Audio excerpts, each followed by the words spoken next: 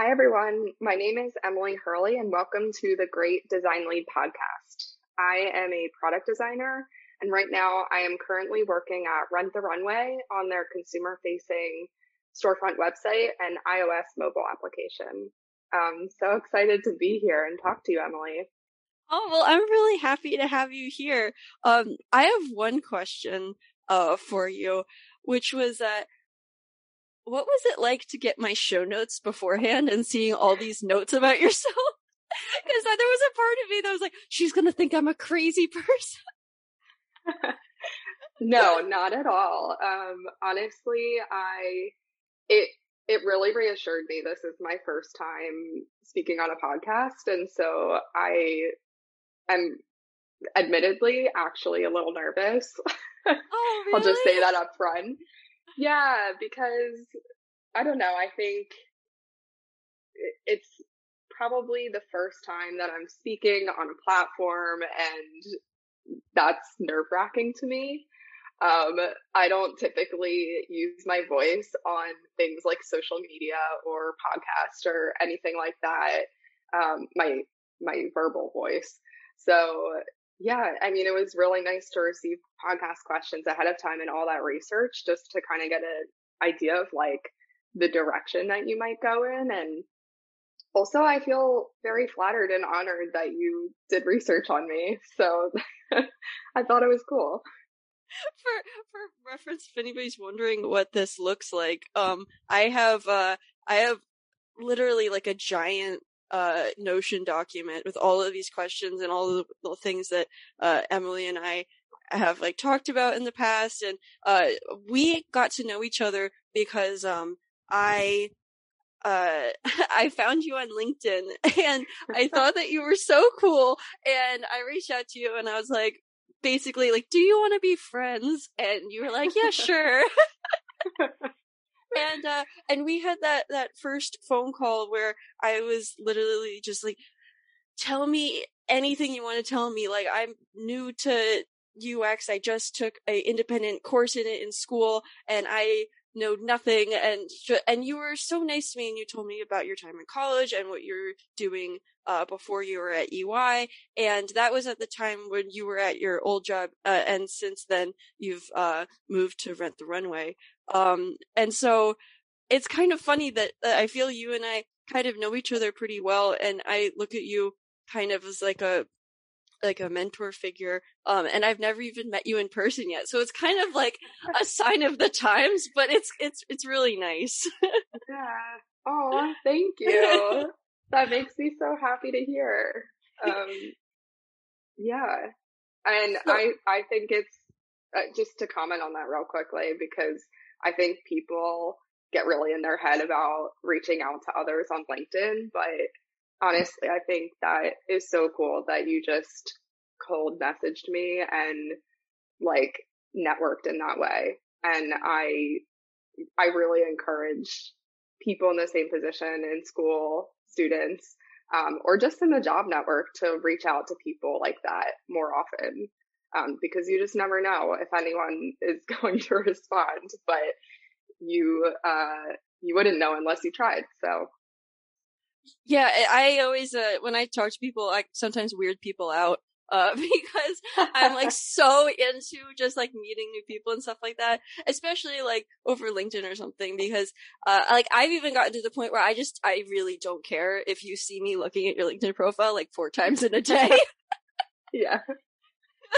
because I'm like, I don't know, doing research on somebody or something like that. But anyway, enough about me. But yeah, so I wanted to kind of like go over like your whole story of how you got to where you are at this point. And I think the right way of starting that is I want to talk to you a little bit. I want to talk about you a little bit before you started college. So I remember talking to you a bit about this a couple months ago, but where did you grow up? And before you decided that this is what you wanted to do in college, is graphic design, interaction design, UX, how did you make the decision? So like, what were you like in high school and middle school? Yeah, that's a really good question. So I was always interested in art growing up, specifically drawing. Like it honestly dates back to like preschool. I was that kid always drawing in the corner, Aw. drawing pictures for friends. And I had taken a drawing class in first grade, I want to say, as young as 7 years old. I went to a local art school called the Painter's Nest for a little bit. And that was really focused on like pastels. And I remember I would go to this class and the teacher would just have boxes and boxes of basically like National Geographic photography of animals, which I loved as a kid. And I would just draw all these what I considered masterpieces of different animals. Um, but that, I mean, it's just funny to think about like my involvement with art and relationship to art and design dating back to very, very early stages of my life.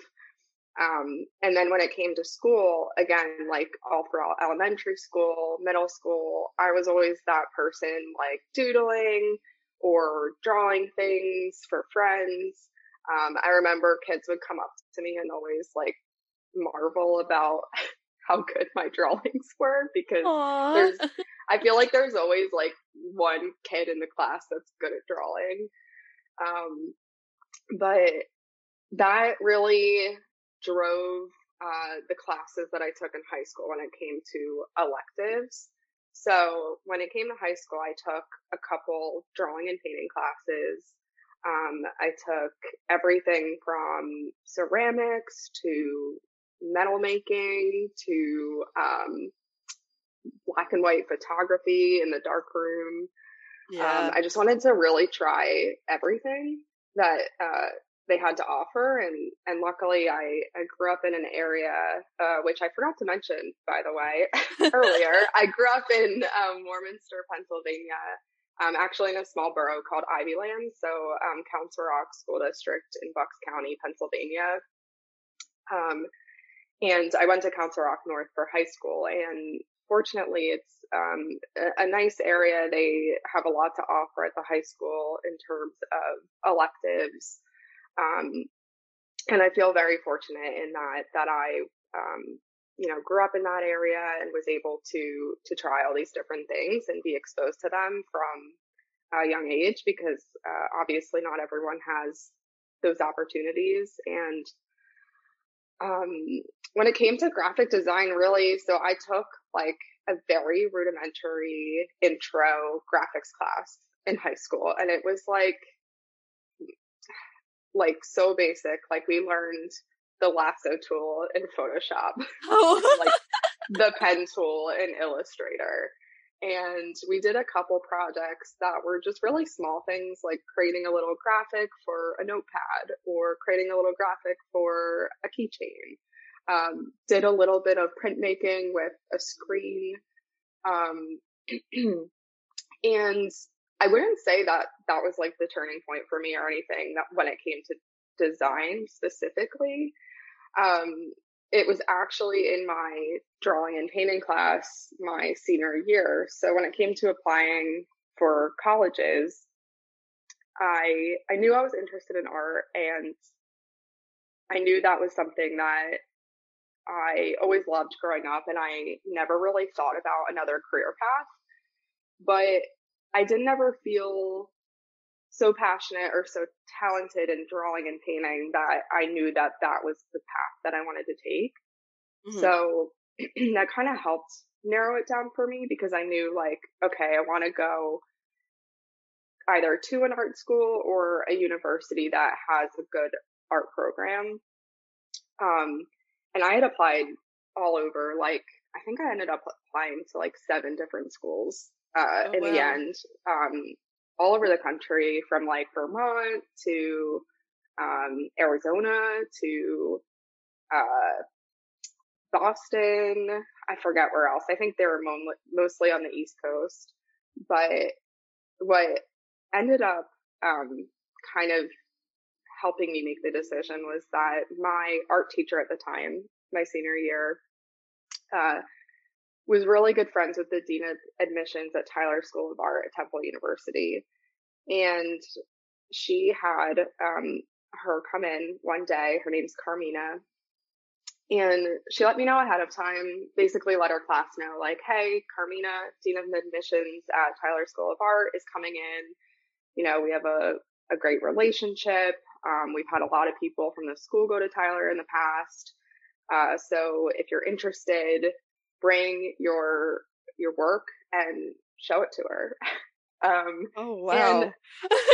and I feel like I didn't really understand the weight of that at the time. Like in my head, I was like, oh, cool. Like she's coming to our school. I'll just show her my drawings. Like not a big deal. Yeah. Um, and I had already applied to Temple as well. That was like the one in-state school I'd applied to. So, she came and, I showed her my work and it was not organized at all. I literally walked into a room carrying like a stack of drawings and paintings.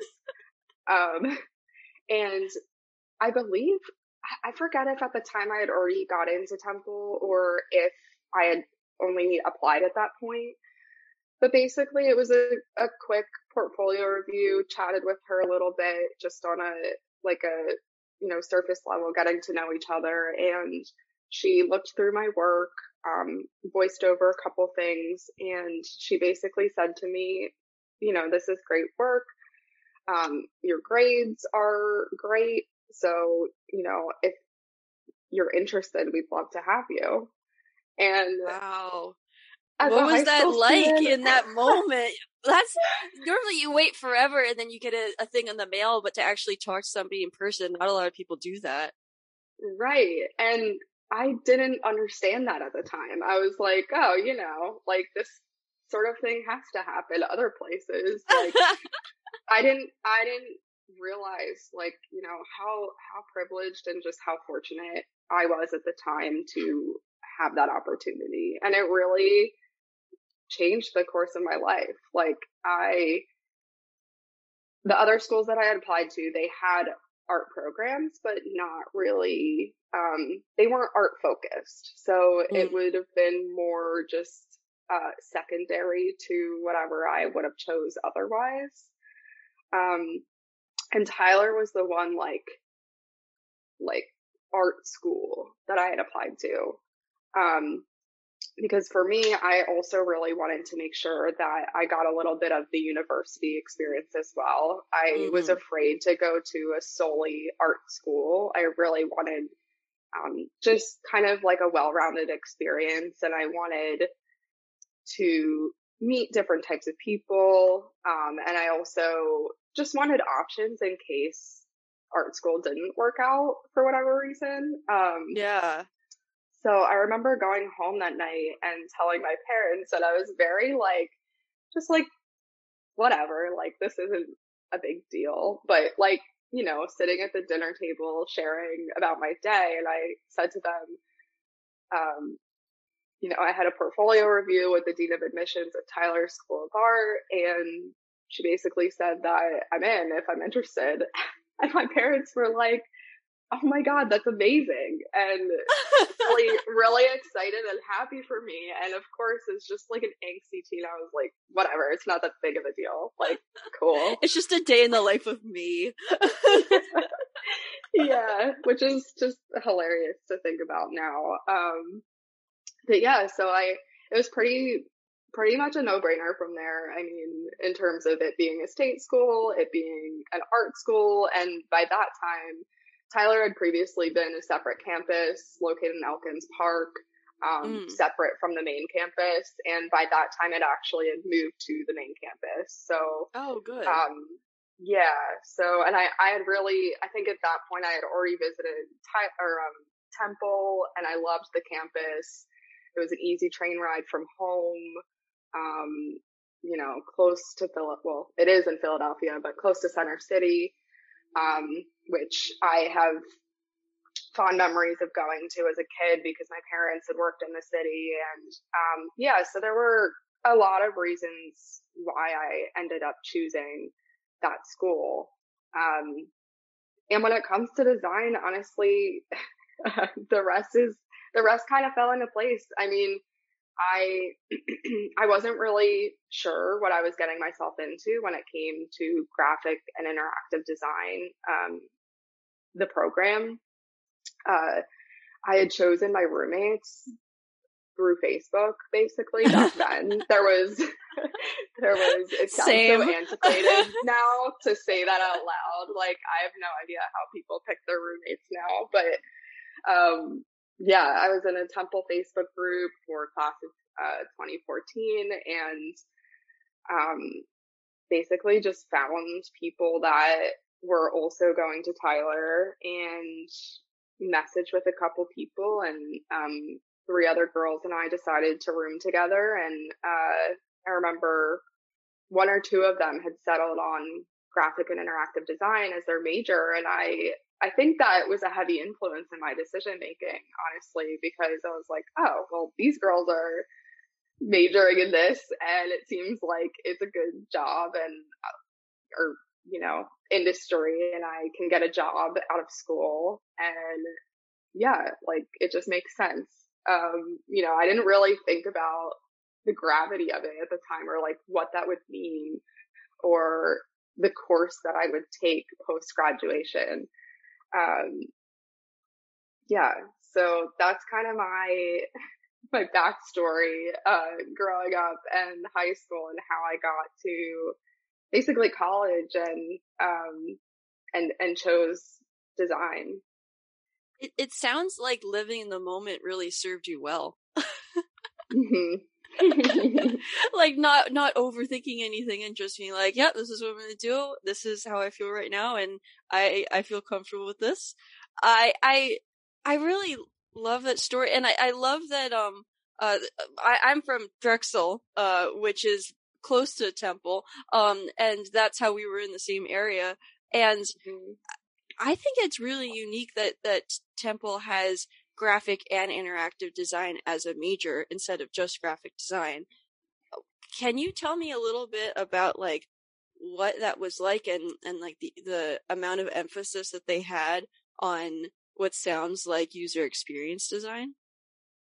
Yeah, of course. It's interesting because I believe the program has evolved since I've been there.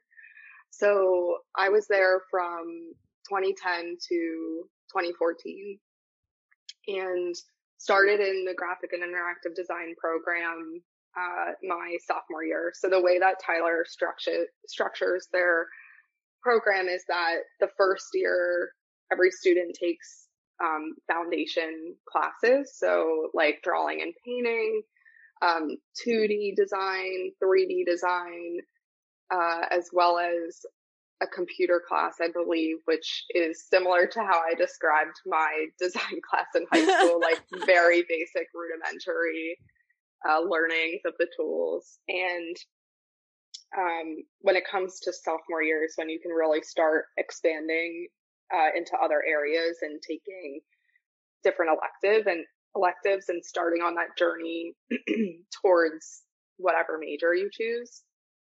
And actually, and again, I don't know if it works this way still today, but at the time there were certain prerequisites we had to take. So it was like graphic design 1 and 2 or something like that, and had to get certain grades in them.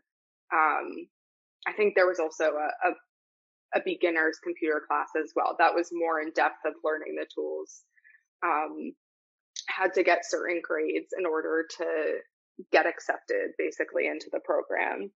And it's funny because the program when I was there was really heavily print based, I would say. Even the prerequisite courses are all kind of like, and it makes sense because it's like foundational principles of design, like logo design, or, designing a little graphic poster design. But it wasn't until my junior year, I think, that I was able to start taking more interactive classes. So, and that was all based on sort of the portfolio as an individual student that you wanted to graduate with. So they had the option to focus or concentrate either on all print, all interactive, illustration, or a hybrid of both, a hybrid of all three, I suppose, really. And most people ended up doing the hybrid route. Yeah, that makes sense. Yeah, but it was totally based or up to us to choose which electives we took that got us the work to put in our portfolio for that. So there were, some interactive courses junior and senior year that were offered. I can't remember what they were called exactly, but it was like, learning basic HTML, CSS, building like 5-page websites in Dreamweaver, which sounds oh my throwback. And also creating animations and After Effects, which has helped me actually in my professional life, thankfully. Really? The HTML, CSS more so when I was first out of school, but not recently. But yeah, so I mean, all that to say, those courses were very much focused on the conceptual aspect of things. So, it was all about coming up with an interesting idea or concept for the design and executing on that. And all of our classes were, these long critiques where we would walk the class through our idea and have the teacher or the professor and classmates input their feedback, and sort of have a discussion about the in progress work. And so at the time, because it was so focused on the concept and the actual craft, and refining our projects, I would say there was very little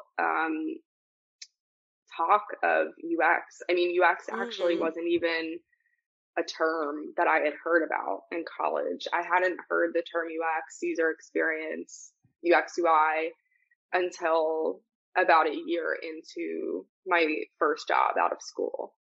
Really? Yeah. And I feel like that was at a time when UX started becoming like a big buzzword. And I believe now they have actually, I do follow the school on Instagram, and I kind of have them on my periphery. I'll check out every so often what they're doing. And I do believe they have courses now, specifically focused on UX and app design, website design, and things like that. But yeah, at the time when I went, it really was just more focused on the conceptual side of it and the craft, and really perfecting our craft and building a portfolio that we could take to employers post graduation and wow them. That's one thing that I felt similar to you on when I did have a web class at Drexel. I think I took 3 different web classes. The first one was like HTML and then some CSS. The second one was more CSS, and the third one added JavaScript into it. And they were so hard. But I remember like being in my last year and thinking like, oh, I just found out this thing called user experience, and I took the independent course in it, and I was like, oh my gosh, I wish I was studying this. I wish I was doing this instead of other things that I did. And then I had a conversation with a friend of mine, and I was talking with him about UX design, and I started explaining all of these things that I learned in school that I kind of forgot that I even learned. Things on, I don't know, just like the way that you set text on a page, the spacing between them, the leading, the kerning, like all of that kind of stuff. And I totally forgot that I learned it. I thought that I just always knew it. I don't know if that's how you ever felt, because when it comes to UX, when you're learning stuff, whether you're at work or you're learning it on your own, it's much more that you can put a finger on it. Like, I learned this program. I have just done this many wireframes. Like, these are all the Figma files that I have. Meanwhile, like, when you talk about graphic design, it's like it's hard to say, like, I got this certification in, I don't know how much space should be between a paragraph versus the next chapter. Mm-hmm. Do you ever feel that way? Yeah, I mean, and it goes all the way back to, again, like my sophomore year of college. So I've been out of college for, I'm going to date myself, but I think 6 or 7 years at this point. I've lost count. Yeah, I think 6 because it's been 10 years since I've graduated high school. But yeah, because I've been doing it for so long, it becomes second nature and almost a thing where, it's like your ABCs. Like, do you remember learning the alphabet as a child? No. Because I certainly don't, yeah, or how to speak like the English language. Like, I don't, it just kind of becomes inherent in your skill set as you progress and continue down the path as a designer. Absolutely. So going through your story, you're in college, and I think, did you tell me you did any internships or anything while you were in school? No, I didn't talk about that. So yeah, I had a couple student jobs during my time at Tyler and Temple. So I'd started out, I believe it was between my sophomore and junior year, I want to say. Actually, it might have been junior.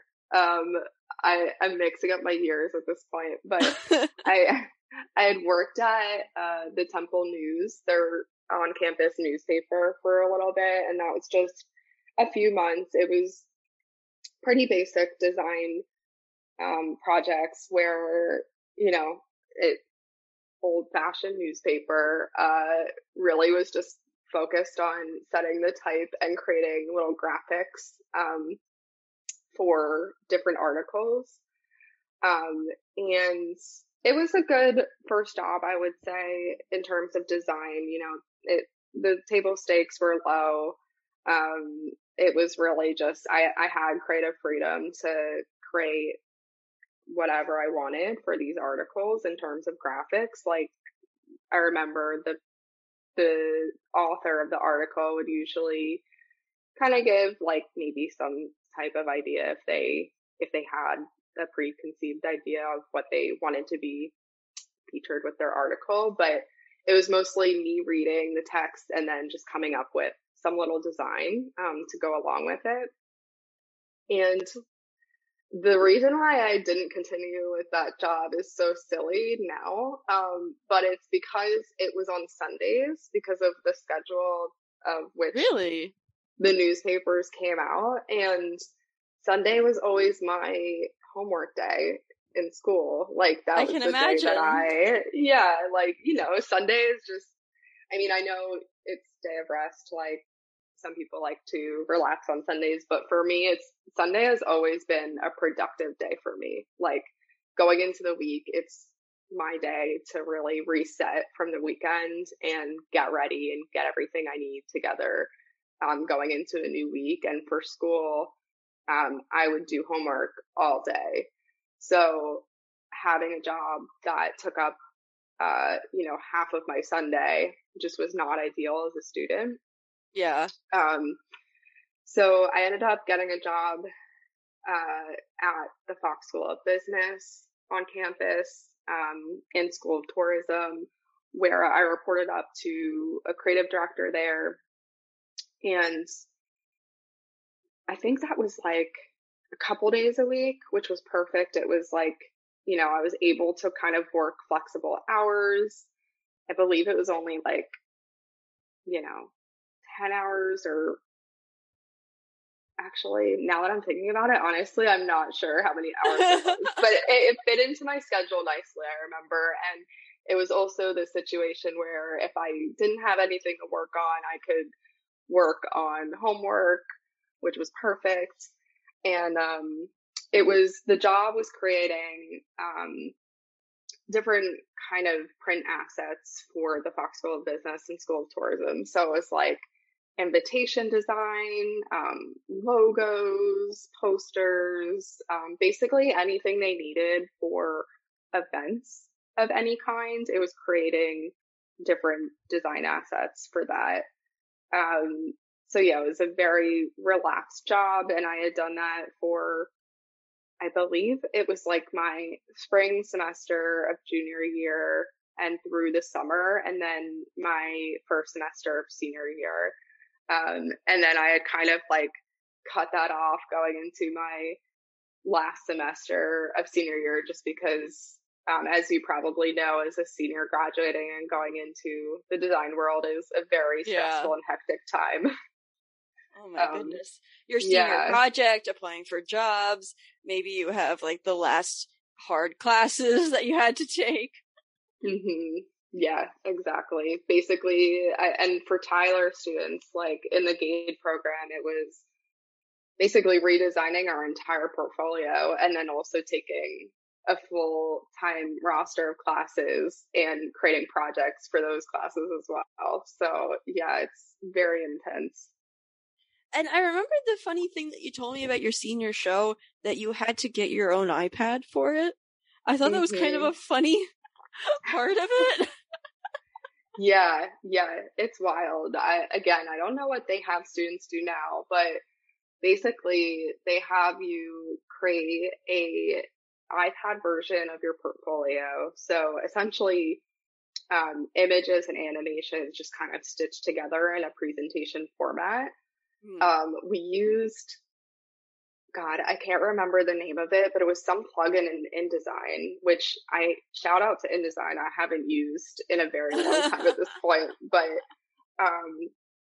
yeah, we had to create an iPad version of it, which meant getting an iPad, which is just insane to think about, like, you know, having had to get that as a student. And, you know, again, thank God I was fortunate enough that my parents helped me out with that, but, you know, I recognize that not everyone had that support.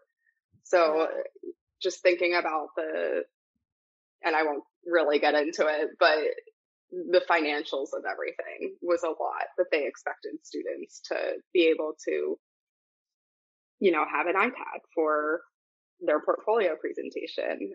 So that was one aspect of it. And we also had to buy these like custom made black suitcase boxes. Yes, I totally forgot about this part of the story. Yeah, so that was always, and again, I don't know if they still do it today, but it's always been like the Tyler signature portfolio element where it's like, I can't remember the company name. It's like Smink and something. And it's this guy who makes these, they're beautiful, but very expensive black suitcases, hard shell.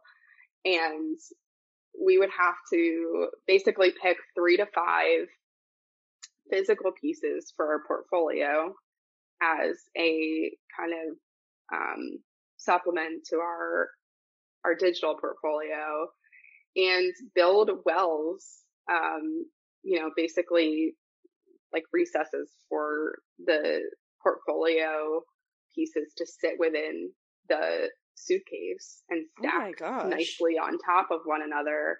Yeah, oh my God, I remember building those wells and like all the art school wounds of cutting my finger with an X-Acto knife. That was definitely one of them, like a late night slip.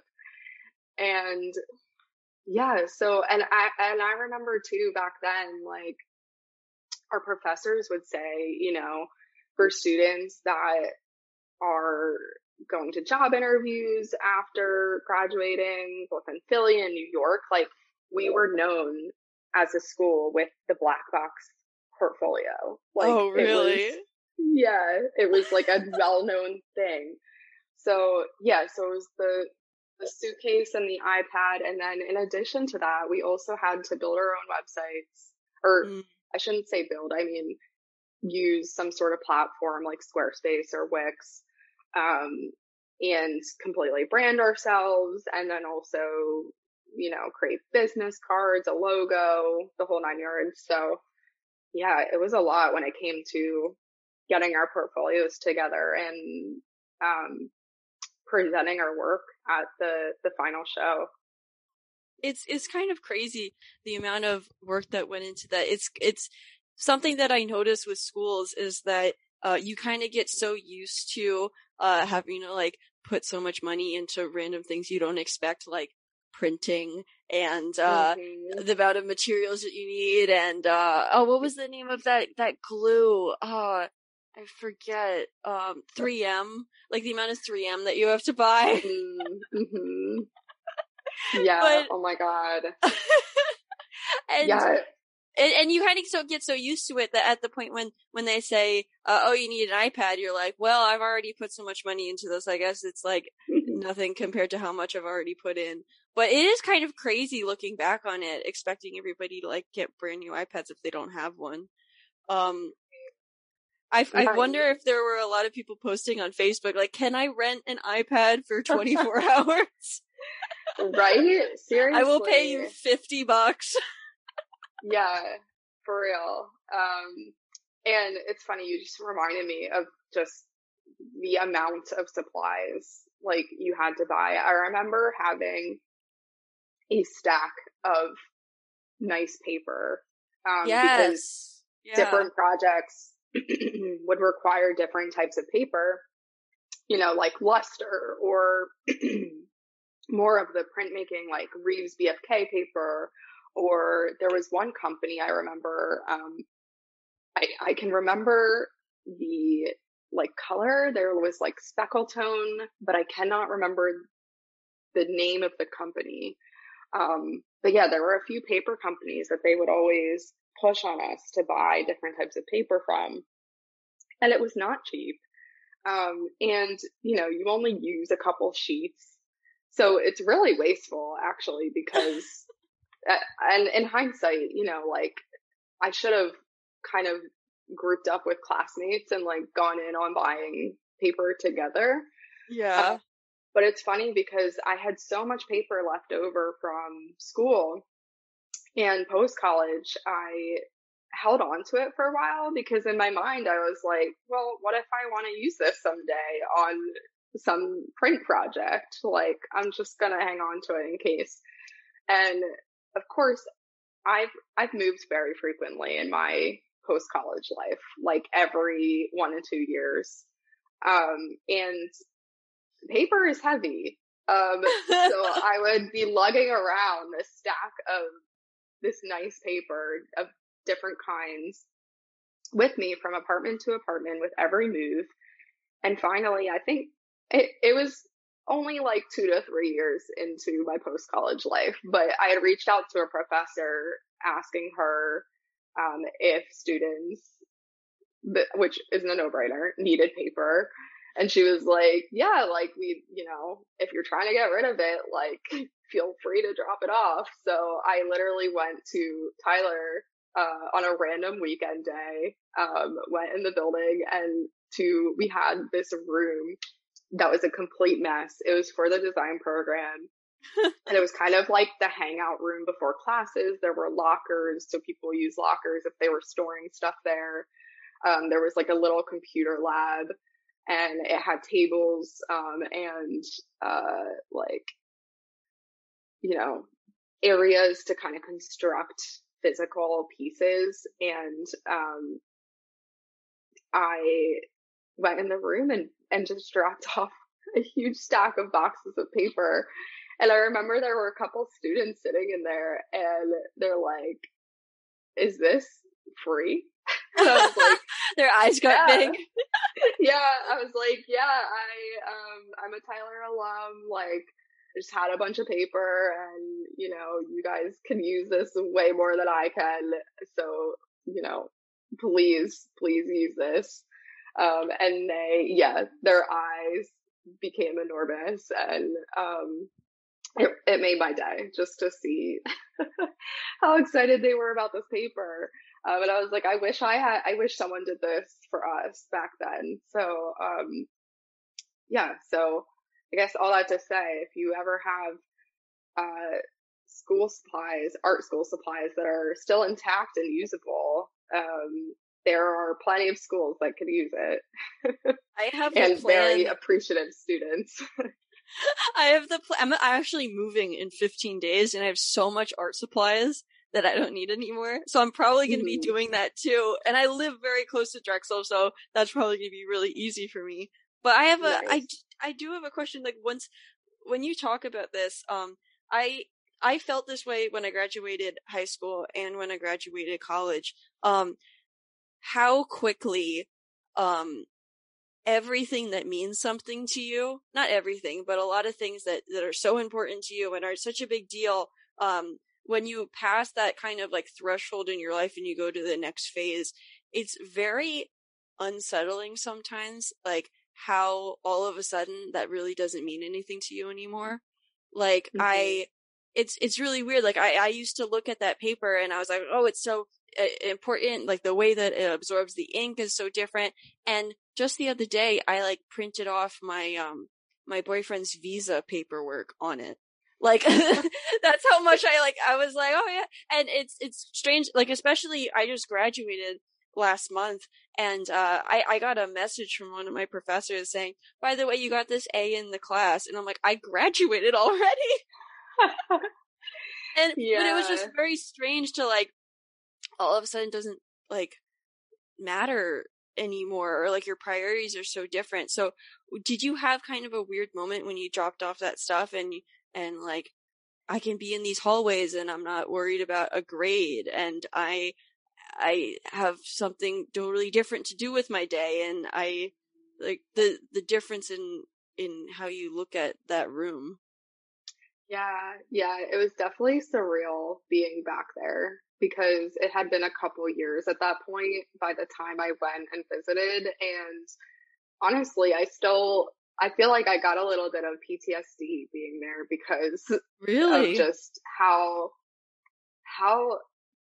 I mean, the program itself was hard. And when I say hard, I mean, of course it was challenging, but it was just a lot of work.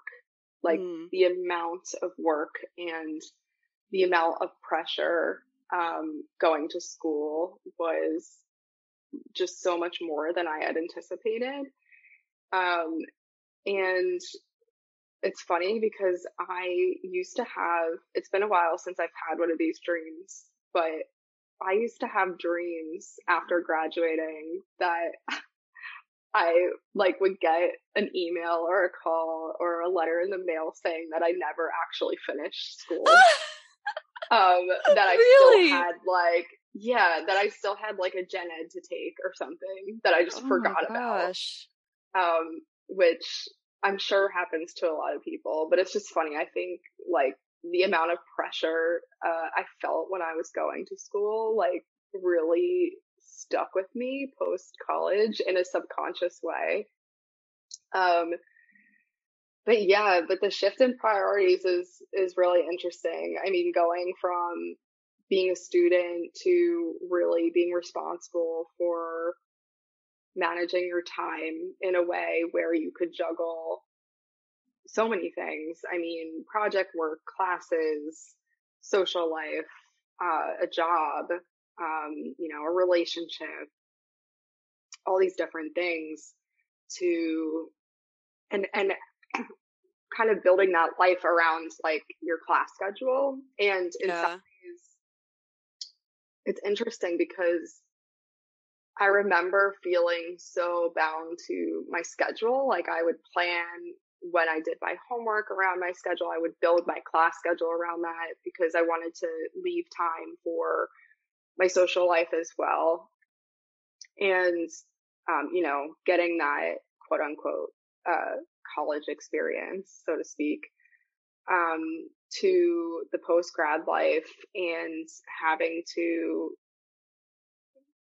like work within the confines of a 9 to 5, which is what I ended up, excuse me, doing, was getting like a full-time job, 9 to 5. And I remember actually feeling like I had way more freedom with that because Mm. as a student, you're kind of always working in your free time and you're always dedicating mental space to the things that you're working on, and your projects last semester long or half a semester long, and you're constantly iterating and things never really feel finished. And when it came to working a full-time job after that and kind of accepting that I could leave at 5 p.m. and not think about work until the next day, and Yeah. I could have a full weekend and not think about work or not have to do anything for work in terms of any preparation. Like, not having homework was a game changer for me. And just, the way that I thought about time and the way that I live my life. So I would say that's the biggest uh, mental shift I noticed when going from college to post college life. It's always weird when you go into places that you used to be when you were younger. Like, I don't know if you've ever visited your like elementary school when Mm-hmm. you were an adult or anything like that. It's very weird because especially in elementary school, like everything's so much shorter than you remember it. Mm-hmm. And Yep. so I'm I don't know if you thought about this while you were there, but I'm sure you could have, like, when you were going in those rooms, you can remember yourself, like, sitting in certain areas or things like that. And, Mm-hmm. if you were to walk into one of those rooms and, like, somehow you from 5 years previous, were just sitting in that room, uh, do you think that you would, like, go up to her and talk to her and try to give her any advice? I think so. Yeah.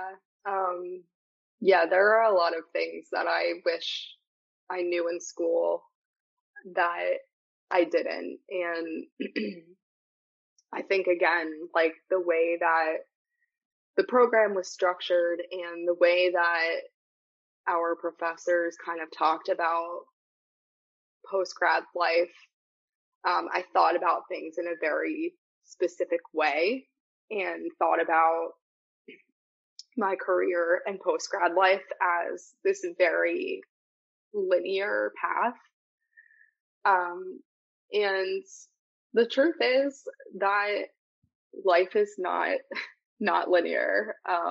There are many ways to navigate through life and many ways that people move through their career journey. And um, it's funny because I think I am still on a linear path in terms of my career, but I feel like part of that is because it was very ingrained in me in school. Like, Mm. okay, you graduate, you get a job, you move to these cities, you network, you build up your connections, you do this, you do that. And I just think there's no one right way or a specific answer in terms of what your journey looks like, or what the journey should be. And the way things were talked about back then, I feel like I felt that sense of, okay, when I graduate, I need to get a job immediately, and it has to Mm. be full time 9 to 5. And Mm. don't work for anyone that won't pay you, which I do agree with that part. Don't work for anyone that won't pay you. But I mean, certain things like, they really drilled into us, like, don't ever take an unpaid internship. And Mm. in college, I didn't pursue certain internship opportunities for that reason. Whereas that could have been experience, whether or not I was paid.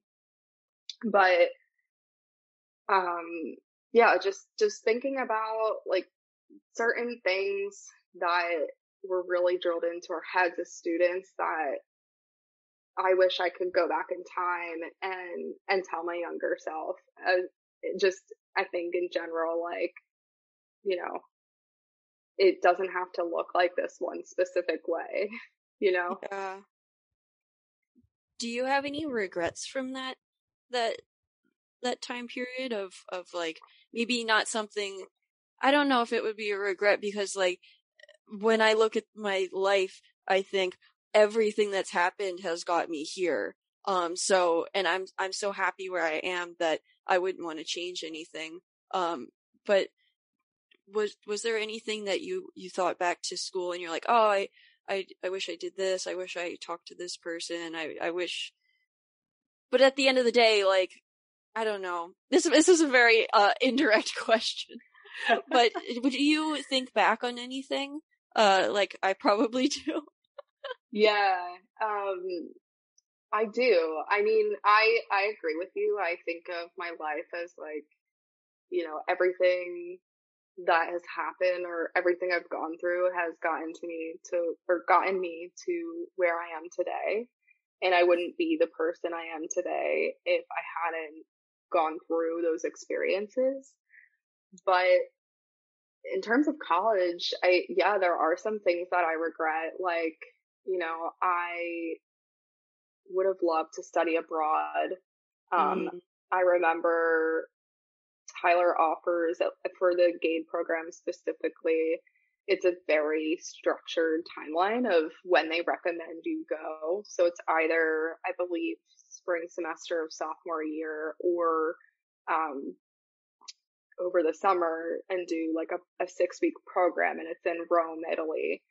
And I remember at the time I was just one afraid of studying abroad, like doing something that big kind of on my own because I didn't really know my classmates well enough.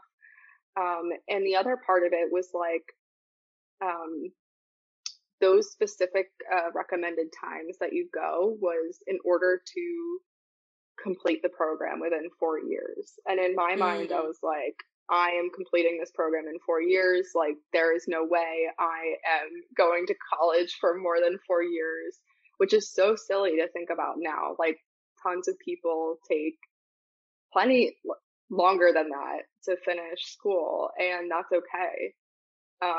But that's just another thing. In my head, I thought, like, I need to do X in this amount of time. And yeah. although I feel like specifically for that program, the classes weren't necessarily, that they offered in Rome weren't necessarily directly related to the GAID program. Mm, Um, yeah. that's just something I always think about, like in terms of just a life experience, like going to a foreign country and being surrounded with people that I barely know and really putting myself out of my comfort zone. I wish I had done that in college at a younger age.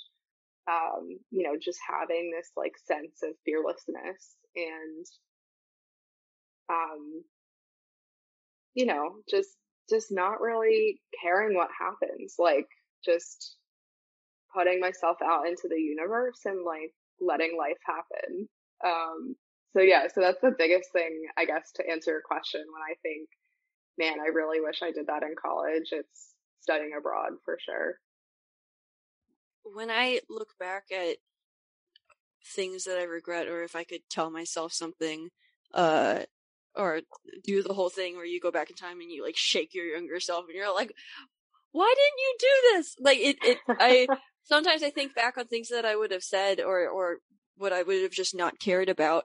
And then I think about it, I'm like, I would sound like a psychopath. Like, because I would act like this thing doesn't matter to me at all when it does, but yeah, like one thing was, I really wish that, I just like so didn't care about, I had this group of, people that I lived with and, I cared so much about what they thought of me and if I was bothering them and like constantly worrying to a point that I was like a mess all the time of like trying to make these people happy. And, I probably spent so many hours just like wasting it on these people that I would never speak to again after I didn't live with them Mm-hmm. anymore.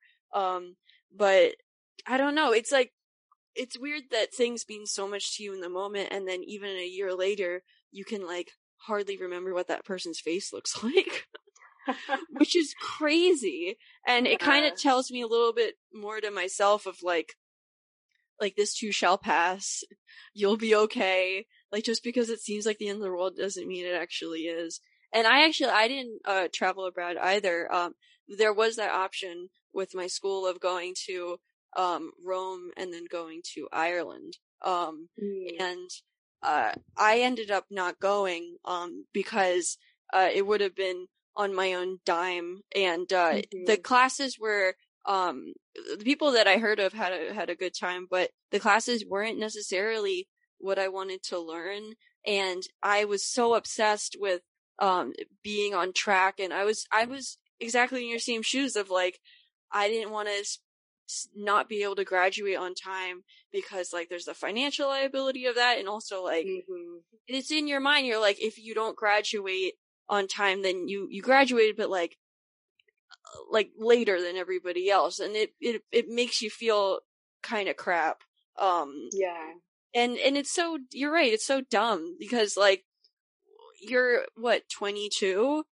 You have your entire life ahead of you. Why are you acting like your life's over when you're 22? Right. Like Right. you're like barely an adult. Yep.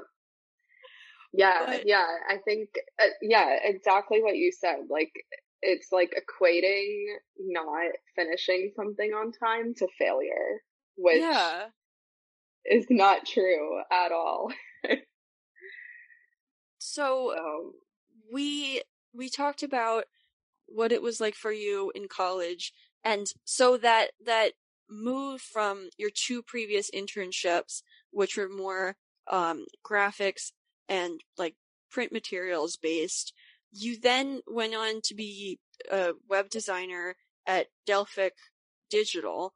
And so mhm. what was that time period of, so we heard about like your senior show and the briefcases and the iPads. How did you go from there to your first job? And also, how did you go from uh like digital, print to web designer? Because that is a jump between the two, and Mhm. there's all these things you have to learn. So like, how did that part of your life happen? Oh, absolutely. And that's a really good question because, yeah, it doesn't seem like such a straightforward transition, like coming from this very print focused school to all digital, basically. So going back to that portfolio show, it happens every year in Tyler, for the GATE program every May. All the students, the senior students, get in this green hallway, and basically have their own table set up with their iPads and business cards and briefcases, and just kind of stand there. It's like a sort of expo, and employers and friends and family can come and walk around, and basically you just, give your elevator pitch of your portfolio and what you have to offer. And at that show, I collected a few business cards, talked to some people that had come up to my table.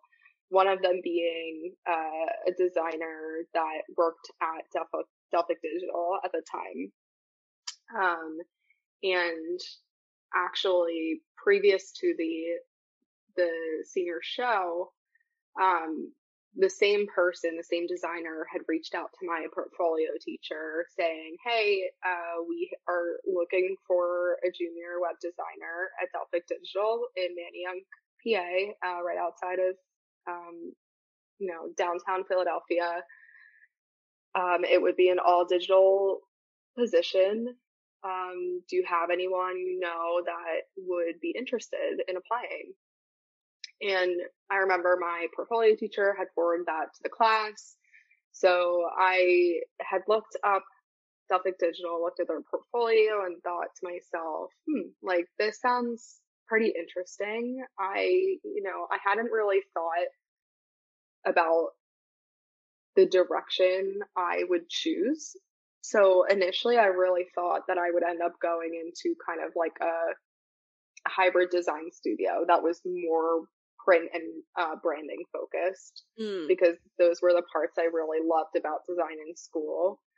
So Um, a place that people would think of would be like Ogilvy or Pentagram or something like that, where it's a hybrid between the two. yeah, Yeah. exactly. Or, more Philly based, Heads of State was always a big design studio that, I mean, they're a small design studio in Old City, but, and the two founders are Tyler grads. But, I think going to Tyler and it being so print focused at the time, I really had in my head, like, I want to work at a place like that where I can continue working on similar things. Um, and, so my teacher had kind of posted that job, um, listing to our class. And then I had actually spoken with a designer from Delphic at the time at the portfolio show. And I went on a few different interviews right out of college within that like couple weeks span right after graduating. And, I think what drew me to Delphic especially was that it was a small ish company at the time. I want to say like 30 to 40 people. So it wasn't huge, but wasn't so small either that I would be kind of expected to be autonomous right off the bat, Hmm. which that was something I was a little bit nervous about going into my first job, was that I had my student jobs, but I hadn't really worked anywhere kind of out in the real world, so to speak, at a design agency. And so I wanted to be somewhere where there was a little bit of a team. It wouldn't just be me. Would have people to learn from. And also really wanted to try going the digital route. And I think looking back, a big part of that was for financial reasons. Again, going back to what we're told in school is that web and digital jobs tend to be a little bit higher paying. So Sometimes a lot more higher paying. yeah, a lot more. Yeah, yeah. Fair point. I won't sugarcoat it. Okay, a lot more higher paying. So, I don't want to say it's all about money, but it certainly helps. And as a, young professional out in the field looking for a job, as a side, I also knew that I really did not want to move home. Like in my Mm. mind, I was like, I am not moving home. I am staying in Philly. I am experiencing this city. I'm going to have my own job. Like I'm going to have a full-time job and my own apartment and all this stuff. Yeah. So I had a vision for my life basically. And so that was a big factor in it. And so I ended up getting the job at Delphic Digital, and like I mentioned before, I really hadn't even heard the term UX until a year in. Like Delphic hadn't been using that terminology. We were all just, the team was made up of myself and two other designers that were a little bit more senior, and our creative director, or director of design, I believe his title was at the time. I'm not sure. And UX wasn't a thing. Like we were called web designers. We worked on consumer facing websites for a variety of different companies, a lot in the healthcare, education, and hospitality spaces. And then it was also, it's a marketing agency at its core. So there was a lot of kind of asset creation, like banner ads and Mm. social media content, things like that. And it was very focused on the visual design of things. So, we had created sort of very basic site maps and, um, what resemble wireframes, I suppose. But You I suppose. remember, yeah, I mean, I think for me, like, I remember my job was very visual focused there. Mm. Like, so what ended up happening a year in was that one of the designers on my team decided that she wanted to be a UX designer. At the time it was like, well, what does that mean? um, Yeah. and so we kind of tried this out where she was the UX designer, and her responsibilities were focused on requirements gathering and understanding Mm.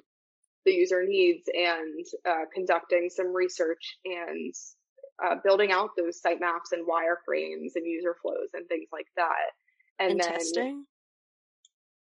yeah, we did do a little bit of testing back then. I can't really speak to how much, but Yeah. it's interesting because so it was kind of like this split of UX and UI, and I had been on the visual side. So my title became visual designer, and Mm. it was more of, it was meant to be this collaborative working relationship between UX and UI. But I remember what would often happen was that the UX designer would kind of do her part and then sort of involve visual, once a direction was more or less established. Mm. And it wasn't so much involved in like the upfront research and understanding the user and business needs. So, Mm. by the time it got in my hands, it was really focused on the UI and skinning the websites and, making it look flashy, and like not so much thinking about the usability of things. Mm. It was really, these were marketing websites for different companies. So really coming up with interesting and unique styling based on latest trends and, what other cool websites were out there. I remember constantly looking at awards.com, if you're I familiar was with that wondering website. if you were gonna say that one. And then Yeah. awards with 3 W's in the middle. Yep. Yep. Awards with three W's. That was like my Bible. Like I would just look at that constantly, and reference back to that for just different ideas and inspiration. Yeah. And yeah, so it really evolved a lot. And, by the end of my time there, I think looking back, a lot of my frustrations at that job were the fact that I wasn't really involved in the UX, and I wasn't involved in kind of coming up with the framework and the reasoning and the direction for why we were designing things a certain way. Like it, Mm. I started to ask a lot of questions towards the end, like, because it was also a little bit limiting in that from a content perspective, I didn't really have the flexibility to change up placement or, how certain components, appeared on a page, or, like if the UX designer, you know, design something on the page to be a carousel, let's say, or suggest Mm. that something be a carousel. That was the direction that I had to take from a visual standpoint. Mm. So, and, I think there are a lot of approaches when it comes to how low or high fidelity or prescriptive wireframes can be when translating into visuals. But because I wasn't responsible for making that decision, and it was more of just a handoff, Mm-hmm. it felt very limiting, if that makes sense. I'm so glad that you said that because I felt really similar in this one internship that I was in.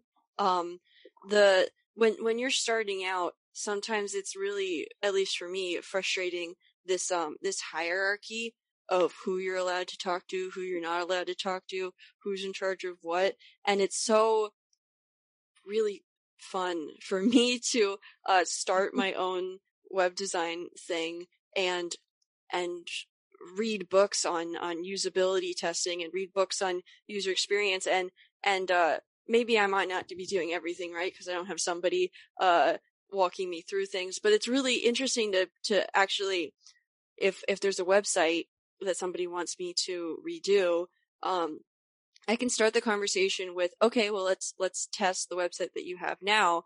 And so just making decisions off of user testing, making decisions off of really objective things like people aren't clicking this, people aren't seeing that. And there's something so freeing, and I don't know if you feel the same way, of things no longer being 100% subjective in how you feel about something, where Mm-hmm.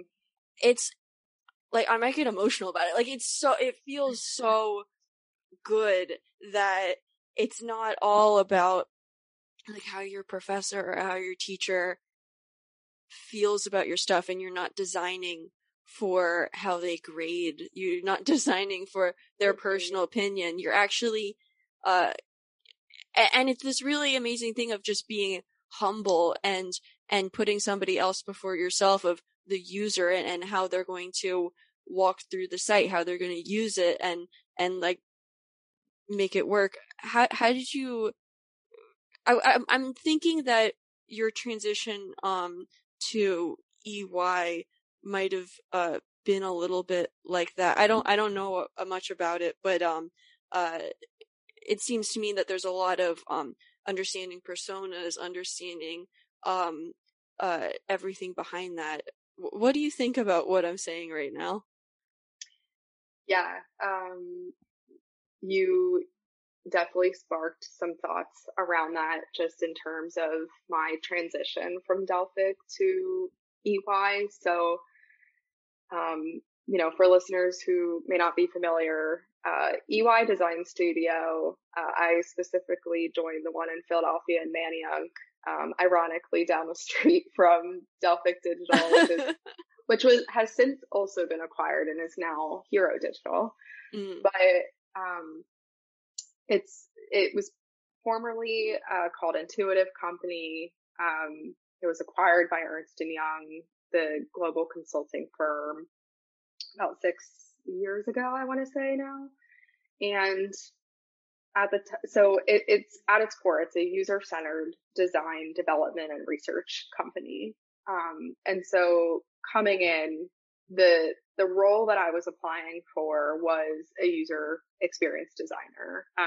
With the understanding that designers there really are both UX and UI. That just for some reason was the title at the time.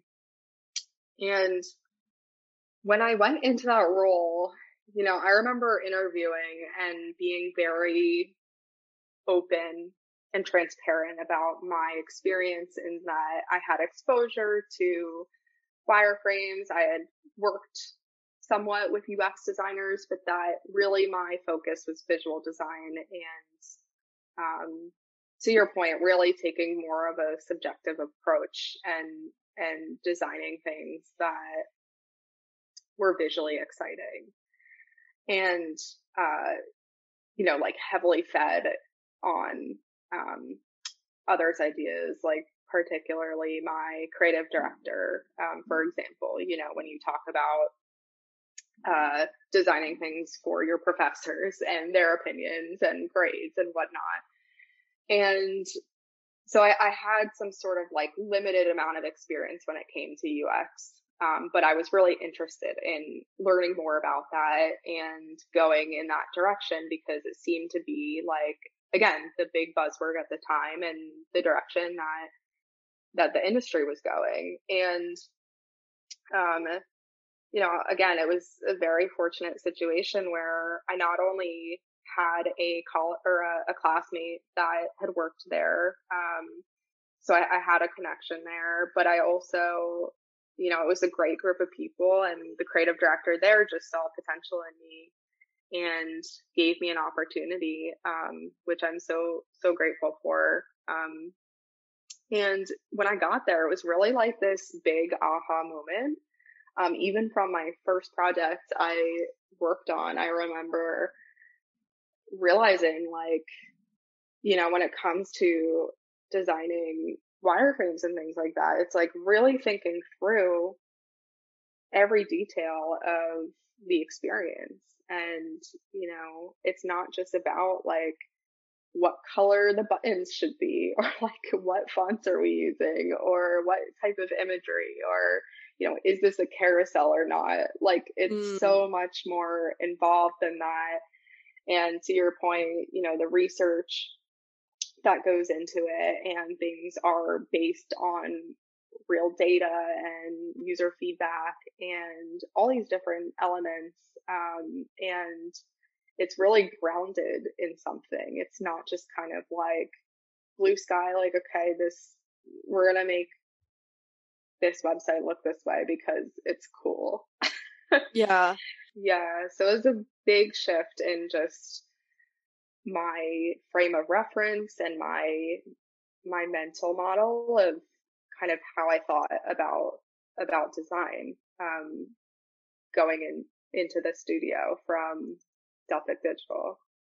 And it seems like from photos that I see and things like that, it's a really collaborative space. I've seen photos of you and Nelly and other people doing the stand-ups where you're talking with as a big group and you have things written down on the whiteboard and everything like that. So it seems like there was such an emphasis on planning and flows and everything like that.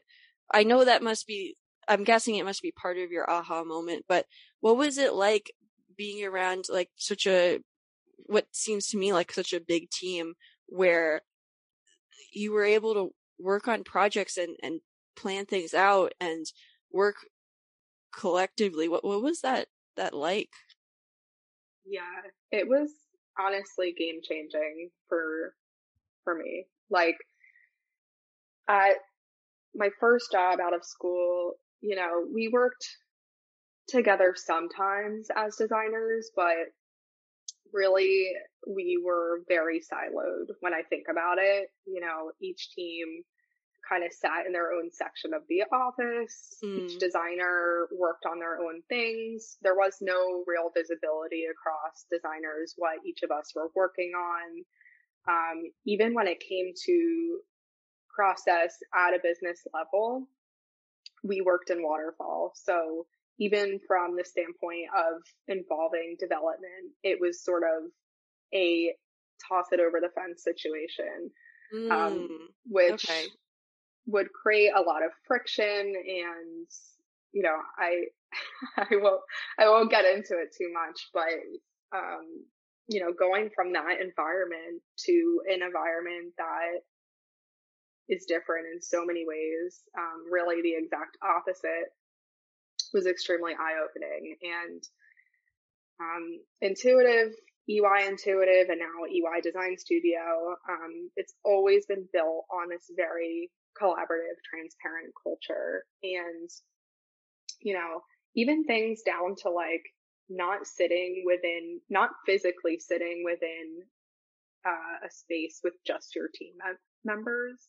Mm-hmm. For example, I remember getting to the office and everyone um, sat kind of like mixed within disciplines. So I sat next to a developer, which was like unheard of at my at my previous job. Now it seems like a no-brainer, but yeah, just being around um, these people of all different mindsets, experience levels, different walks of life, and learning from so many people, just through process and collaboration. And also working from a process standpoint, again, heavily in agile, really iterating on concepts and design, and embracing different people's opinions, embracing different teams' inputs between design, research, development, and engagement. I believe I left them out earlier, but we also have engagement or had engagement, which is essentially like project management. Um, but yeah, so it was a very stark contrast and kind of set me up for what I have looked for more of and craved in my career. And and at this point in your life, I don't know if you were, I don't think we even spoke, but this is the point where I come in to the story. I think you were, yeah, I'm pretty sure you were there when I visited. I visited EY, before COVID. I think it was this 2019 summer, Mm-hmm. when the rest of my, my school was in, Ireland and Rome. I was in Philly, and we were doing this thing where we were visiting a bunch of different design studios. We went to uh one that was run by one of our professors. We went to EY. We went to One Trick Pony. We went to a whole bunch of different places, and I really thought UI was really unique. But when I went there, I knew nothing about UX design. They were just talking about users and websites and products and all of these kind of things. And I thought it was really interesting. And it was really funny because I think I told you this before, that I went there and I recognized Nellie, but I couldn't figure out why I knew her. Nellie Ortiz, and it's funny, I talk about her and I don't think this woman even knows who I am or what, but I recognized her because she was my professor's AIGA mentee. And summer that I was there, I met her and she seemed really nice. And so I was like, well, if she's here, this must be really neat. Yeah. And so yeah, I don't even remember if maybe I saw you there or I saw you speak. But it was really neat to be there. And it just seemed, after going to all of these different studios, weeks and weeks on end, for 10 weeks, we visited, I think, 12 studios. There definitely seemed something really different about UI that I really liked. And so you were there, like people like us would visit. I know that you helped run the Tech Girls in, I think, 2018. Like, you had young girls, I think elementary age, come and visit EY, and you did little workshops with them and stuff like that. Were there a lot of people that were visiting you guys, and you had to introduce them to UX design? Yeah. Yeah, I'm glad you brought up the Tech Girls initiative. That actually is something that Nellie started and I got involved in. So there were a couple instances where, again, for listeners who may not be familiar with Tech Girls, they're a Philadelphia-based nonprofit that aim to educate young girls, and actually middle school aged, in STEM. So we had hosted a couple workshops there for a group of girls where we created our own workshop called Think Like a Designer. And it was teaching them essentially, how to think in a more user-centered way and teach them about basic design of applications and teaching them about what we do and running through a couple of different exercises that help them understand, what being a designer might mean. And that's just one example of that.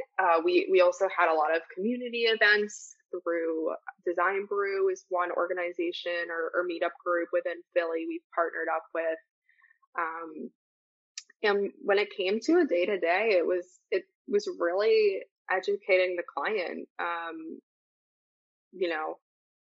from bringing them into our studio and having those kinds of talks and showing them and involving them within those types of collaborative sessions, but also just from a work standpoint. So because EY is a consulting firm, in large part, the job was also um, kind of this transformation effort of Mm. working with different companies and really trying to shift their mental model and teach them about user-centered design while doing the work for them, but shifting their mindset from a business standpoint, from a cultural standpoint. We worked with a lot of businesses that really had no UX presence or only had one UX person, or maybe UX wasn't even a word that was spoken in the organization. Mm-hmm. So, a lot of the work that they take on are these big digital transformation efforts with different Fortune 500 companies, a lot of financial, insurance, pharma, just to name a few.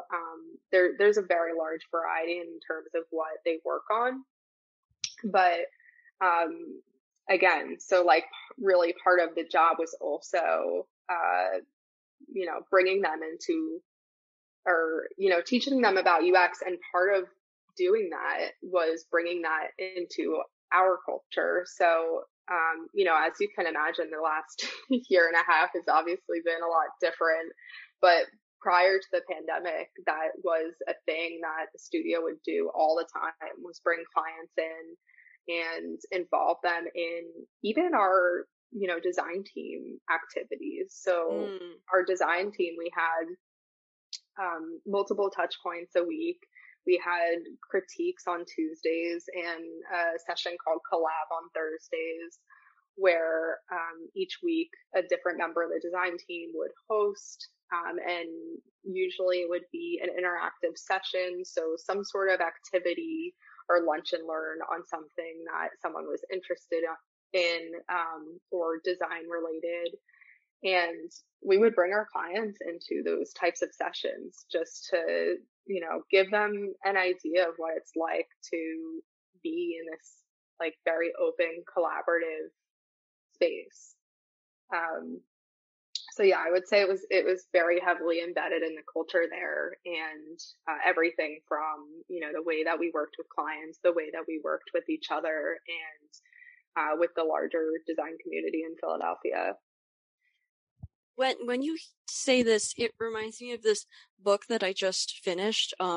A friend of mine who works for Mobequity, her name's she has a very Polish name. It's gonna be hard for me to pronounce it. Her name's Casey Katowick.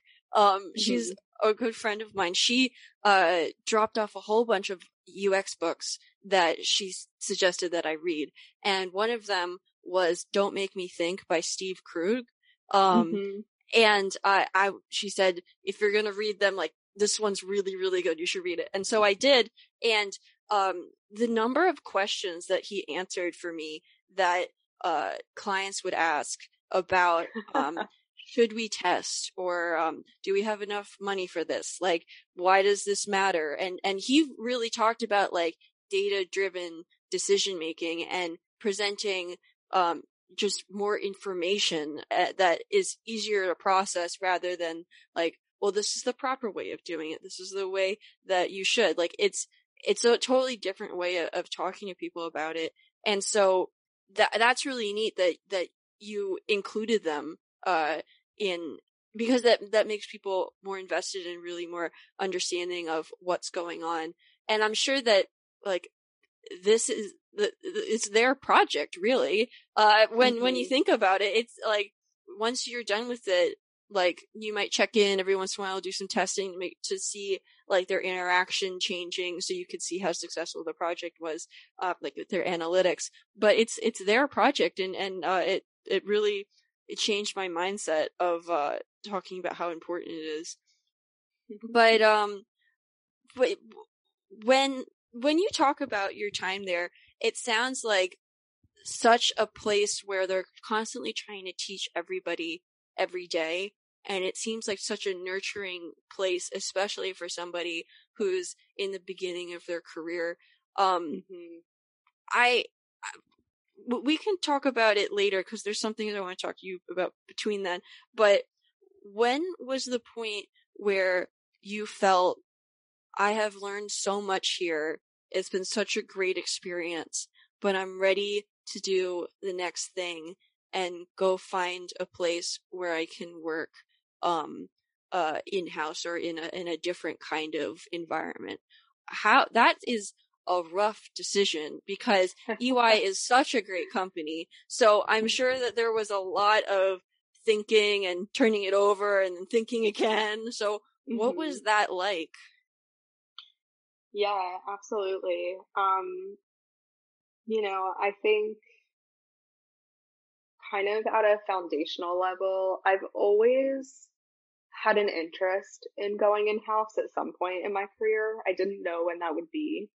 And I talked a little bit earlier about, wanting to tell my younger self, careers and life journeys are not linear. It's okay to jump around. It's okay to try out different things and really figure out where your passion lies. And,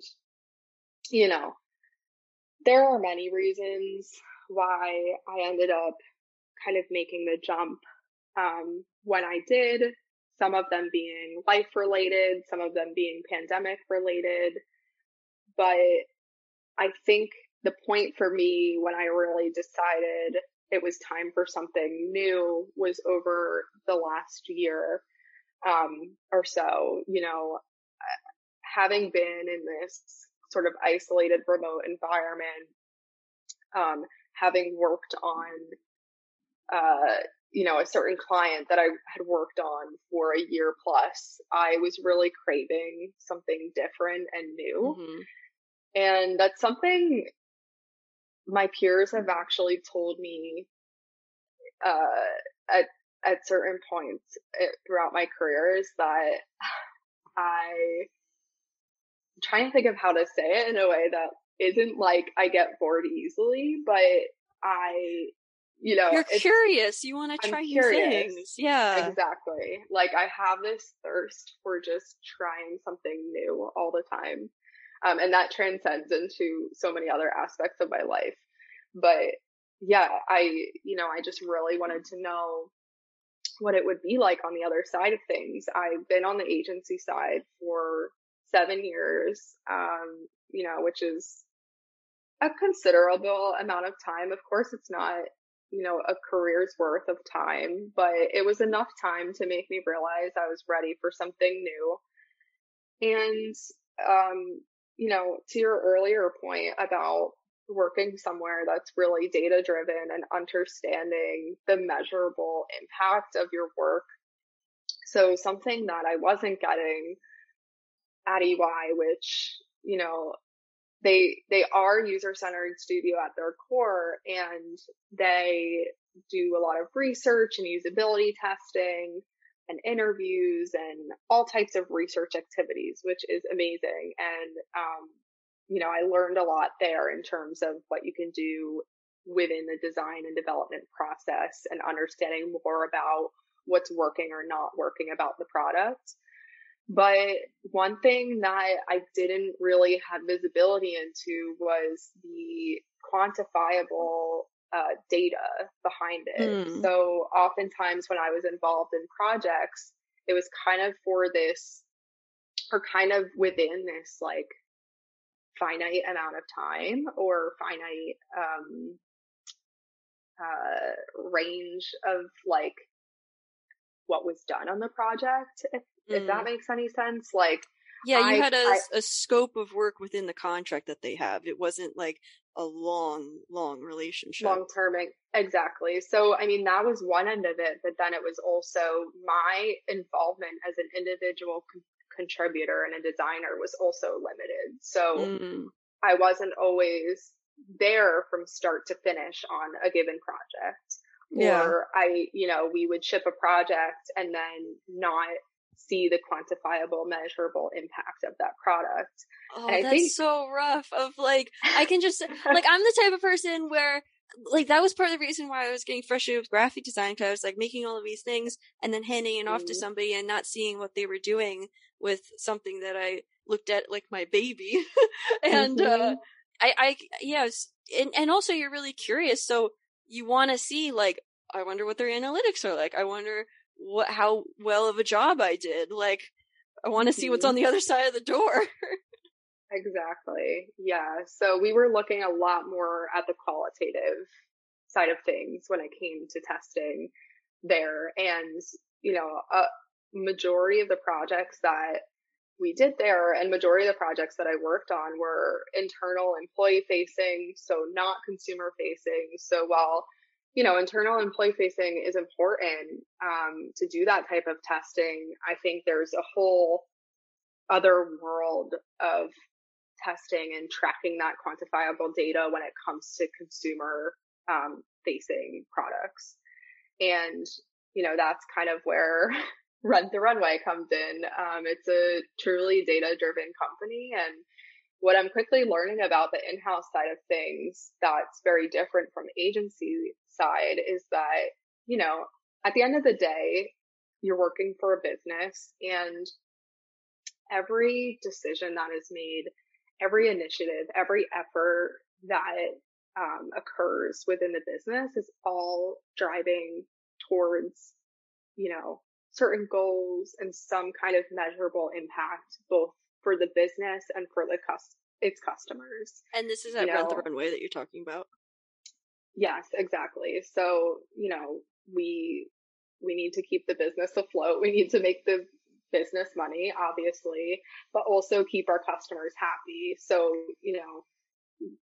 driving towards customer retention and gaining new customers and all the data behind that's involved with determining those goals is something that I really did not fully understand in my previous role at UI, and I don't think I really had insight or visibility into. Yeah, right now I'm taking the Google Analytics certification course, and it's really interesting to talk about that and the way that they look at data a totally different way than I would of like a pie chart with the amount of people that were able to get to the next task versus weren't able to get to the next task. And it's really neat. So do you get to, how do you interact with that kind of data? And you've only been in the position for a couple months, so I understand if you can't answer everything. But what is it like trying to sort through all of that, because they have such a wide range of people that use it, and there's probably so much data to have to sift through. How do you even approach that? Yeah, so yes, like you said, I've been there since beginning of June, so it's been about a month and a half. And I am still very much learning so much about the business. I am more or less kind of up to speed at this point, but learning things about process and, who owns what. And I sit within the product design team there. And I'll just kind of give a quick explanation of what Rent the Runway is for, again, people that are listening that may not be familiar, but it's a designer fashion clothing rental and subscription service based out of New York. It was started back in 2009. And it's really, the idea behind it is super interesting. It's a closet in the cloud, essentially. So being able to rent clothing through a website and a mobile application, and swap clothing items and essentially have this rotating closet without having buyer's remorse or, wasting clothing. Because if you think about just how much clothing we have in our closets that we end up donating or getting rid of or selling, it's really a good alternative to try different clothing in a sustainable way like that. And we have a product design management team that does a lot of that data tracking, as well as a data science team that does a lot of that tracking. And so when it comes to design and interacting with that data, it's like understanding that data as sort of the principle or the foundation of which we decide how to iterate on the products based off of that. And then from a design team perspective, we are also doing more of the qualitative testing, like the user testing and putting designs and concepts in front of real customers and having them kind of walk through their thoughts and asking pointed questions about how they might accomplish a certain task. So it's really combining that quantitative and qualitative data all in one, sort of in different ways. That sounds like the perfect place for you, based on the way that you've described it. And I don't know, that seems really that feels like it would give me a lot more confidence in the design decisions that I would make because of the amount of information I would have to back up it, and also to be able to partner with the analytics teams and the data scientists would. It just seems like a totally different world to work somewhere like that versus a place where you have a bunch of different clients and you're working on a shorter term basis. So do you feel like you're kind of, I'm asking you all of this and you haven't been there that long, but do you feel like like it's like a totally different world, like not in any negative way to EY, but like it's just like, I don't know, like a different planet kind of?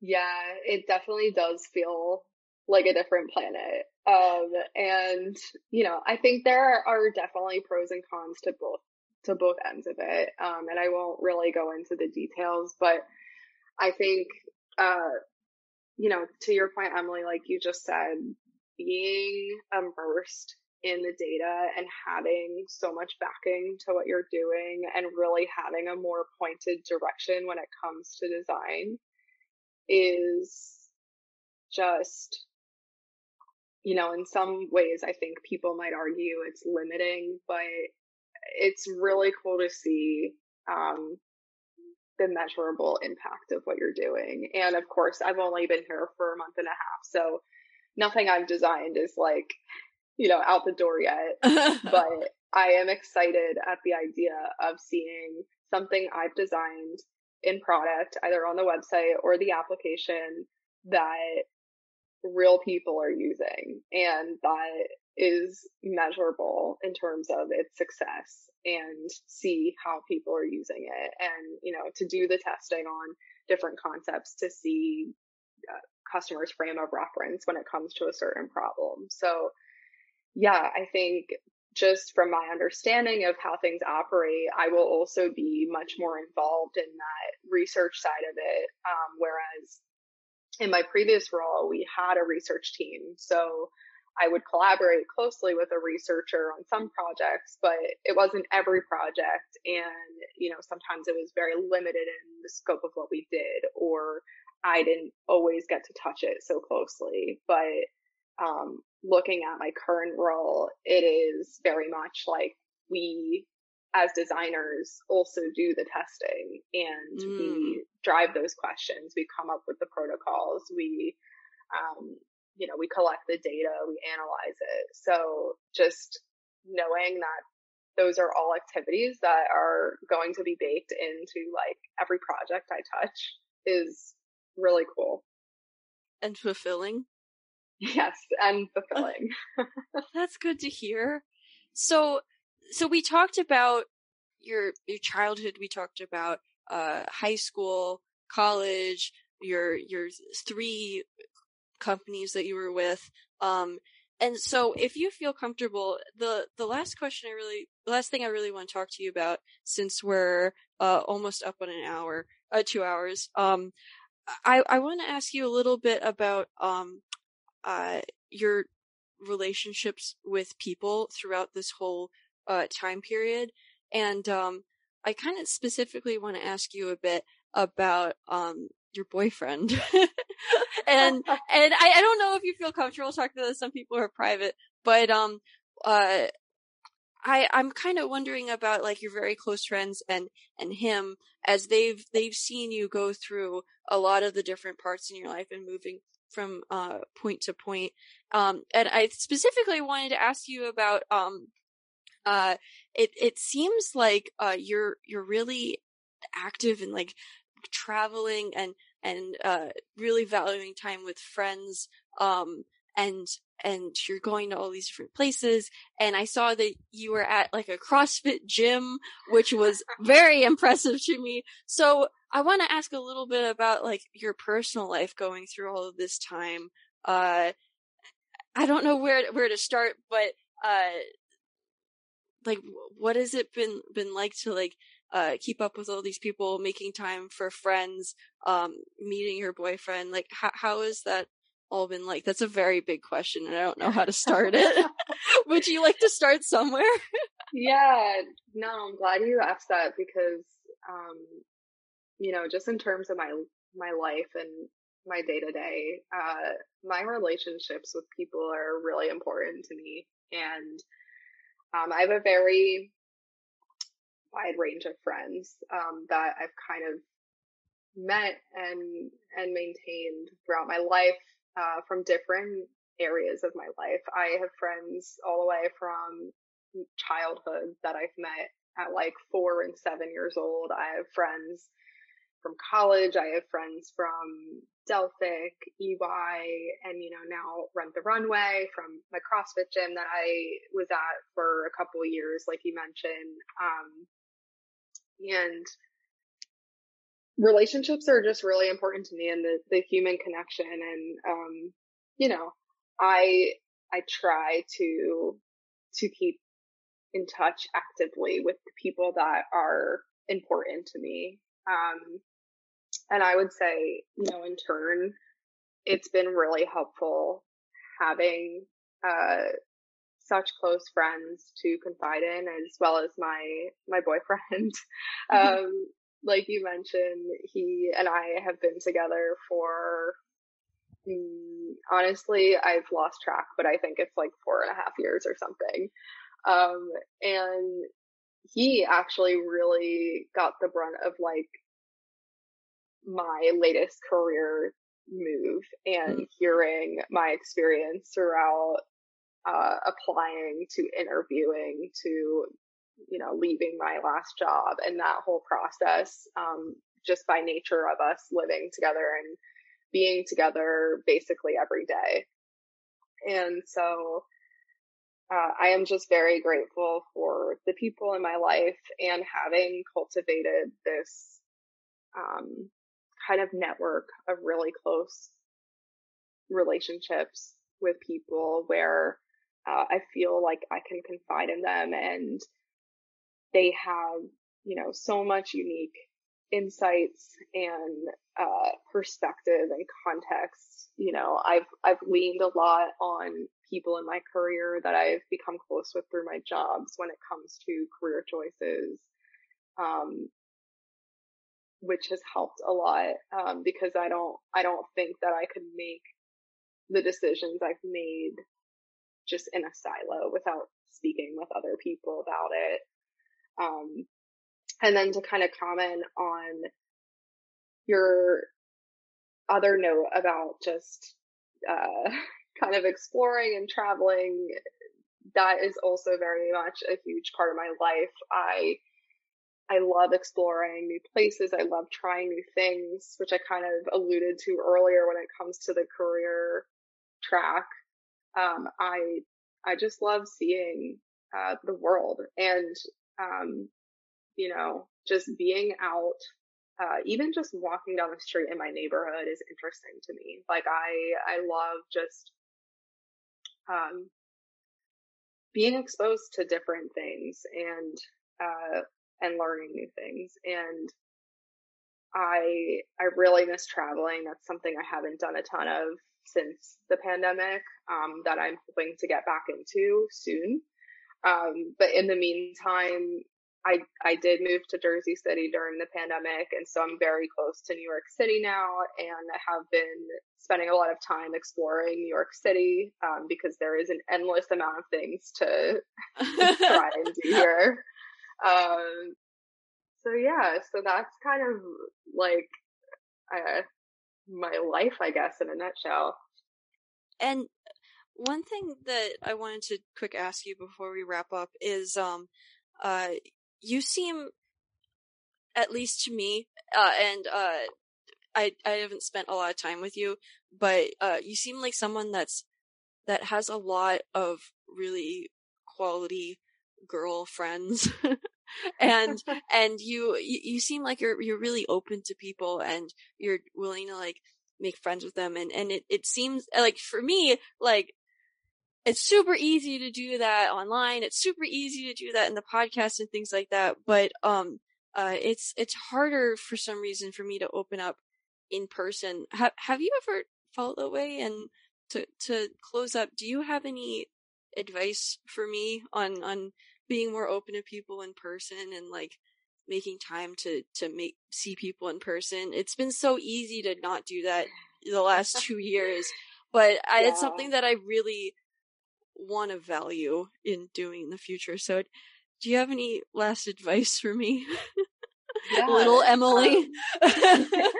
Yeah, I have a couple of thoughts around that. So, one, you're already obviously very good about reaching out to people you don't know and creating these connections with people. I would say, especially now that, if you're vaccinated and other people are vaccinated and you can safely do so, like, reach out to people in the physical world and, don't be afraid to ask someone to go get a coffee or go get a drink. Just be open to saying yes to things. That's something that I kind of went through in my mid 20s where I was like a yes man, like literally just anything that came up, any social event, any community event, anything that anyone asked me to do, I would say yes to. And that opened so many doors. So I would say, obviously there's something you're not comfortable with or don't feel safe doing, don't. But um but really just open up your mindset a little bit to the things that you say yes to and the opportunities or the offers you take. And then also just building out time in your day and your week to connect with people. You are so good at being diligent about your freelance and learning and taking courses, and that's incredible.